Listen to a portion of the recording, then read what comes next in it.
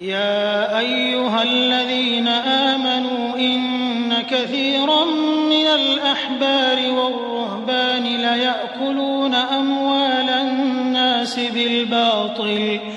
ليأكلون أموال الناس بالباطل ويصدون عن سبيل الله والذين يكنزون الذهب والفضة ولا ينفقونها في سبيل الله فبشرهم بعذاب أليم يوم يحمى عليها في نار جهنم فتكوى بها جباههم وجنوبهم وظهورهم هذا ما كنزتم لأنفسكم فذوقوا ما كنتم تكنزون إن عدة الشهور عند الله 12 شهرا في كتاب الله يوم خلق السماوات والأرض منها 4 حرم ذلك الدين القيم فلا تظلموا فيهن أنفسكم وقاتلوا المشركين كافة كما يقاتلونكم كافة واعلموا أن الله مع المتقين إنما النسيء زيادة في الكفر يضل به الذين كفروا يحلونه عاما ويحرمونه عاما ليواطئوا عدة ما حرم الله فيحلوا ما حرم الله زين لهم سوء أعمالهم والله لا يهدي القوم الكافرين يا أيها الذين آمنوا ما لكم إذا قيل لكم انفروا في سبيل الله اثاقلتم إلى الأرض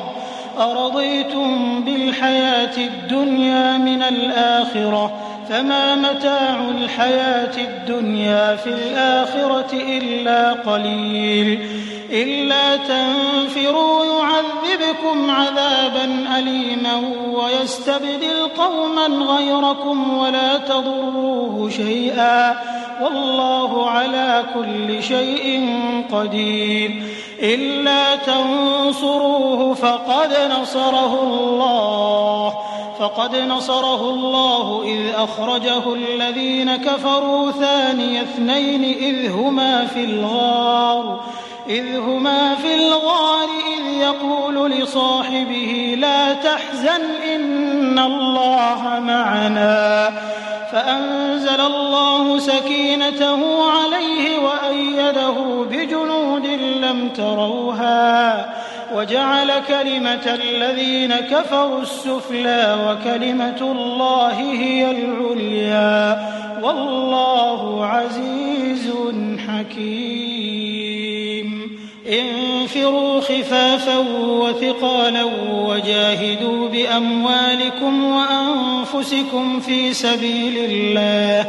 ذلكم خير لكم إن كنتم تعلمون لو كان عرضا قريبا وسفرا قاصدا لاتبعوك ولكن بعدت عليهم الشقة وسيحلفون بالله لو استطعنا لخرجنا معكم يهلكون أنفسهم والله يعلم إنهم لكاذبون عفى الله عنك لم أذنت لهم حتى يتبين لك الذين صدقوا وتعلم الكاذبين لا يستأذنك الذين يؤمنون بالله واليوم الآخر أن يجاهدوا بأموالهم وأنفسهم والله عليم بالمتقين إنما يستأذنك الذين لا يؤمنون بالله واليوم الآخر وارتابت قلوبهم فهم في ريبهم يترددون